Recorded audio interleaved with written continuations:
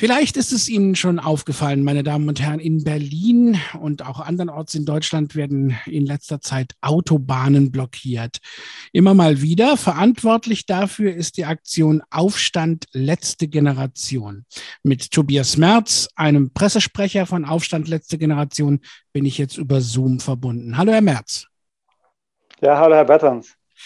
Herr Merz, wahrscheinlich haben noch nicht viele den Begriff Aufstand letzte Generation gehört. Zumindest bei unseren Hörern nehme ich das fast an. Erzählen Sie mal kurz, was ist das und warum? Ja, genau. Also das Wort oder der Ausdruck von der letzten Generation, der ist aus einem Zitat von Barack Obama, der mal gesagt hat, wir sind die erste Generation, die den Klimawandel und die Folgen so richtig versteht und tragischerweise aber auch die letzte Generation, die noch wirklich was dran ändern kann. Also verhindern kann, dass wir in eine unerträgliche Heißzeit mit viel Leid abrutschen werden global. Und darauf beziehen wir uns so, ne, und sagen, wir sind die letzte Generation. Also letztlich alle, die wir heute am Leben sind die Generation, die halt noch die Möglichkeit hat, daran was zu ändern.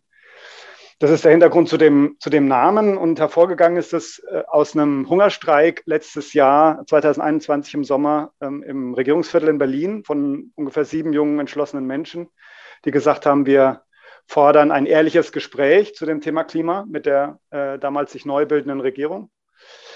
Einfach unter der Prämisse, dass zwar schon viel passiert im Bereich Klimawandel und Klimaschutz, aber dass es einfach noch viel, viel zu weit weg ist von dem, was die Wissenschaft sagt. Also dass es viel schneller passieren muss, die Auswirkungen viel drastischer sein werden. Und da haben die damals eben diesen Hungerstreik gemacht und haben dann schließlich ein Gespräch mit Herrn Scholz erzwungen, das dann Ende November, Anfang Dezember stattgefunden hat. Und weil so ein Gespräch natürlich auch nicht sofort an was ändert, ist jetzt die letzte Generation oder jetzt derzeit der Aufstand der letzten Generation hervorgegangen. Und das ist so die erste größere Kampagne jetzt im größeren Stil sind diese Autobahnblockaden, wo wir jetzt uns konkret auf das Thema Essen retten fokussieren. Da können wir dann noch drüber sprechen. Genau, da sprechen wir gleich drüber. Aber die Frage ist Autobahnblockaden. Warum Autobahn und was genau machen Sie da? Mhm. Genau, also wenn man Autobahnblockade hört, das hört sich ja erstmal so krass gefährlich an. Also es ist nicht so, dass wir da in fließenden Verkehr eingreifen, dass jetzt da in einer Autobahn, wo ganz normal Verkehr läuft, dass wir da Leute hinschicken, und dann müssen die Autos da abbremsen und es wird, also mit großer Unfallgefahr, sondern wir blockieren Autobahnauf- und Abfahrten. Und im Zuge dessen, wenn dann der Verkehr steht, waren teilweise auch Leute von uns schon auf der Autobahn selbst. Aber es passiert alles so, dass die AutofahrerInnen genügend Zeit haben, zum Stillstand zu kommen. Also das ist uns sehr wichtig, dass es auch immer so gewaltfrei passiert, dass halt auch Leben und Wohl aller Beteiligten geschützt wird. Also auch wenn die halt dann im Stau stehen müssen, soll halt nicht deren Leben oder Gesundheit in Gefahr kommen.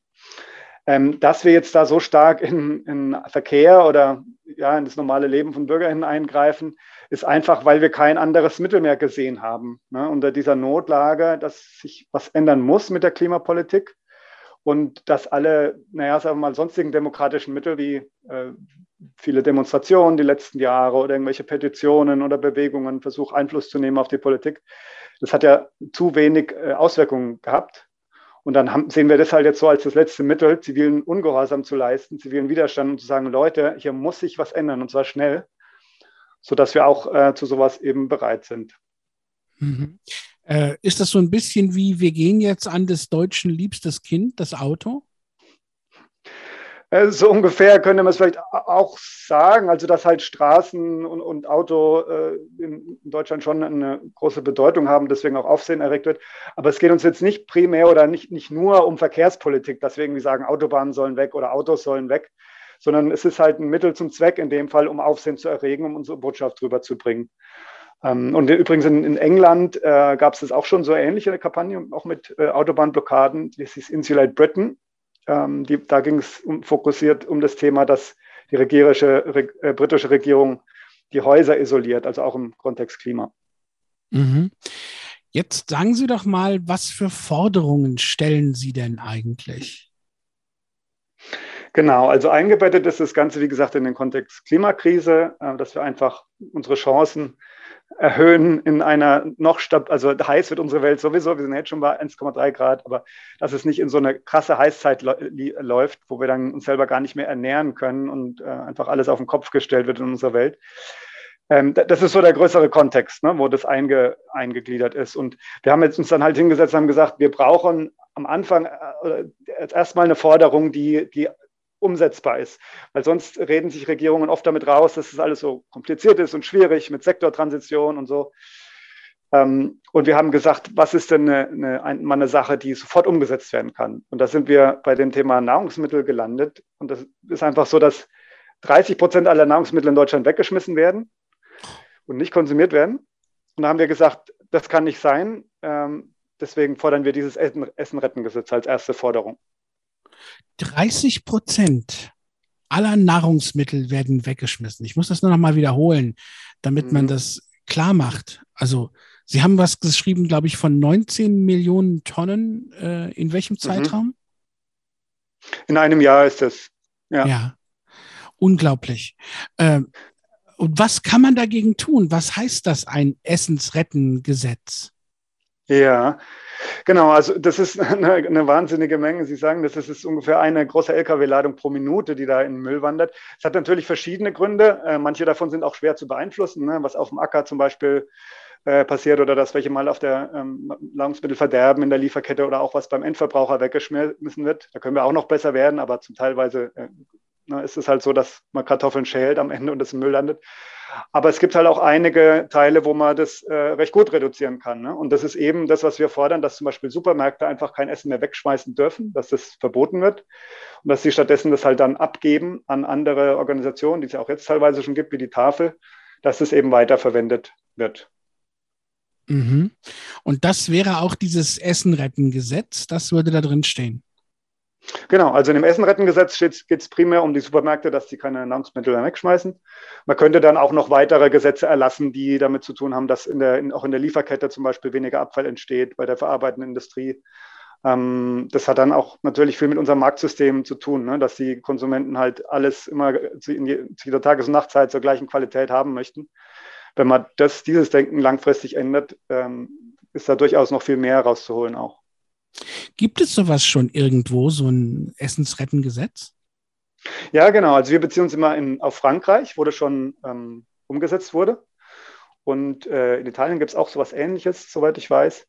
Also das ist durchaus machbar. Und in Frankreich ist es dann auch so, dass halt dann außenrum so eine neue Logistik entsteht. Ne? So zum Beispiel gemeinnützige Organisationen, die halt dann eben das Essen dann abholen und weiterverarbeiten. Da muss man sich natürlich auch drum kümmern, aber das kann dann von alleine entstehen, so ein Sektor. Ne? Sie haben geschrieben auf Ihrer Internetseite, dass mit einer 98-prozentigen Wahrscheinlichkeit es zukünftig auch Hungersnöte geben wird und dass dieses Essen-Retten-Gesetz auch dagegen hilft. Wie hängt das zusammen? Mhm. Genau, also die 98%, da beziehen wir uns immer auf ein Zitat von Hans-Joachim Schellnhuber, einer der bekanntesten Klimaforscher hier in Deutschland. Der hat in einem Zitat das mal gesagt, dass was wir gerade betreiben in Klimapolitik ist, dass wir unsere Kinder in einen Schulbus setzen, der mit 98%iger Wahrscheinlichkeit tödlich verunglückt. Und es ist natürlich immer schwer, mit Wahrscheinlichkeiten zu reden in so einer komplexen Wissenschaft wie Klima. Aber es ist einfach schon so, dass immer mehr Klimawissenschaftler immer drastischere Formulierungen und Zahlen verwenden, wenn sie über die Zukunft und Klima reden. Und deswegen sagen wir halt, es ist wirklich nur noch wenige Zeit, wenige Jahre, die wir haben zu handeln und es muss jetzt passieren. Und der Kontext Essen jetzt speziell, das hat damit zu tun, dass einfach für Nahrungsmittel einerseits Emissionen verursacht werden. Also wir brauchen ja Ressourcen, um Nahrungsmittel herzustellen. Und andererseits ist es auch so, dass eben in Zukunft weniger Nahrungsmittel zur Verfügung stehen werden, wenn wir unser Klima verändern. Also das ist so. Es gibt ja auch jetzt schon, zum Beispiel 2018 im Dürresommer in Deutschland, da hatten wir auch schon, ich glaube, 18% weniger Ernte bei Getreide und so. Also das wird die nächsten Jahre viel, viel stärker. Und da ist es ja ein Unding, heutzutage noch Essen wegzuschmeißen. Da müssen wir ja schauen, dass wir alles Essen, was wir irgendwie zur Verfügung haben, also sinnvoll verwenden auf jeden Fall. Mhm. Es gibt ganz kurz gesagt neben dem Essen-Retten-Gesetz auch noch die Forderung nach einer Agrarwende. Das hängt ja ein Stück weit zusammen, oder? Ja, genau, genau. Das haben Sie gut gesagt. Also das hängt zusammen. Das Lebensmittelrettengesetz ist sozusagen der erste unmittelbarste Schritt, der heute von der Bundesregierung getan werden kann. Also da gibt es auch schon eine Gesetzesvorlage ausgearbeitet von German Zero, die wirklich so 1:1 umgesetzt werden kann. Und natürlich reicht es eben nicht. Und unsere größere Forderung außenrum ist die Agrarwende bis 2030. Also, dass ich auch in der Landwirtschaft was tun muss, das ist ja auch schon mehr und mehr bekannt, dass also einmal auch wegen Klimaemissionen in der Landwirtschaft, die ist auch mit ungefähr 10% an den Gesamtemissionen beteiligt. Das muss ja reduziert werden, aber auch, dass die resilienter wird, also widerstandsfähiger gegenüber dem Klima, was uns in Zukunft erwartet. Und da wird halt auch schon darüber diskutiert, wie das abzulaufen hat, diese Agrarwende. Und da gibt es vom Bürgerrat Klima, der vor 1, 2 Jahren getagt hat, gibt es dann ein Set von 18 Empfehlungen für diese Agrarwende, also in Richtung Biolandwirtschaft, gesunde Böden, weniger Monokultur, weniger Tierhaltung, dass es also weniger Klimagase verursacht und andererseits resilienter ist gegenüber einem veränderten Klima. Und genau, diese Bürgerrat Klima, das war ein demokratisches Verfahren von Menschen aus dem ganzen Volk, die sich dann mit Beratung zusammengesetzt haben und diese Vorschläge erarbeitet haben. Und die waren auch mit 80% am Ende waren einverstanden oder haben gesagt, wir wollen das so umsetzen. Das heißt, auch da ist die Regierung aus unserer Sicht gefordert, einfach das mal so umzusetzen, ne, wie es eben gefordert ist und da auch schon demokratisch vorbereitet. Das 1,5 Grad Ziel, das schreiben Sie auch, ist eigentlich nicht mehr zu erreichen. Welches Ziel, glauben Sie denn, könnte man noch erreichen? Ja, das ist natürlich eine sehr schwierige Diskussion. Also wir sagen dass das nicht mehr zu erreichen ist, einfach, also der Hintergrund ist ja im Pariser Abkommen von 2015, da hatten sich ja alle Regierungen der UN darauf geeinigt, dass 1,5 Grad als eine relativ sichere Grenze eingehalten werden soll, weil je mehr man über die 1,5 Grad drüber kommt, desto mehr kommt man in den Bereich von Kipppunkten, also ne, wie Amazonas, der dann vertrocknet und dadurch noch mehr Gas CO2 in die Luft schickt, Antarktis, Grönland, die abtauen und so weiter. Das heißt, da werden dann diese positiven Rückkopplungen in Gang gesetzt und dann kann es halt sein, dass man statt bei 2 Grad ruckzuck bei 3 oder 4 Grad landet und das sind dann wahnsinnige Umwälzungen weltweit, eben mit Hungersnoten, Dürre und all diese Sachen. Deswegen haben sich die Staaten damals auf diese 1,5 Grad geeinigt als mögliches Ziel. Aber jetzt ist es halt so, dass wir 1,2 Grad schon letztes Jahr irgendwie gemessen hatten an Erwärmung gegenüber dem vorindustriellen Zeitalter. Also wir sind schon sehr, sehr nah dran an den 1,5 Grad. Und alles, wie wir jetzt heute wirtschaften, ne, was wir jetzt heute an CO2 in die Luft pusten, das begleitet uns ja die ganzen nächsten Jahrzehnte und Jahrhunderte noch. Das heißt, selbst wenn wir heute auf 0 runterfahren würden, wird sich das Klima ja immer noch weiter erwärmen. Deswegen ist halt das mit 1,5 Grad, also da sind sich auch die Klimawissenschaftler einig, ist halt nicht mehr realistisch.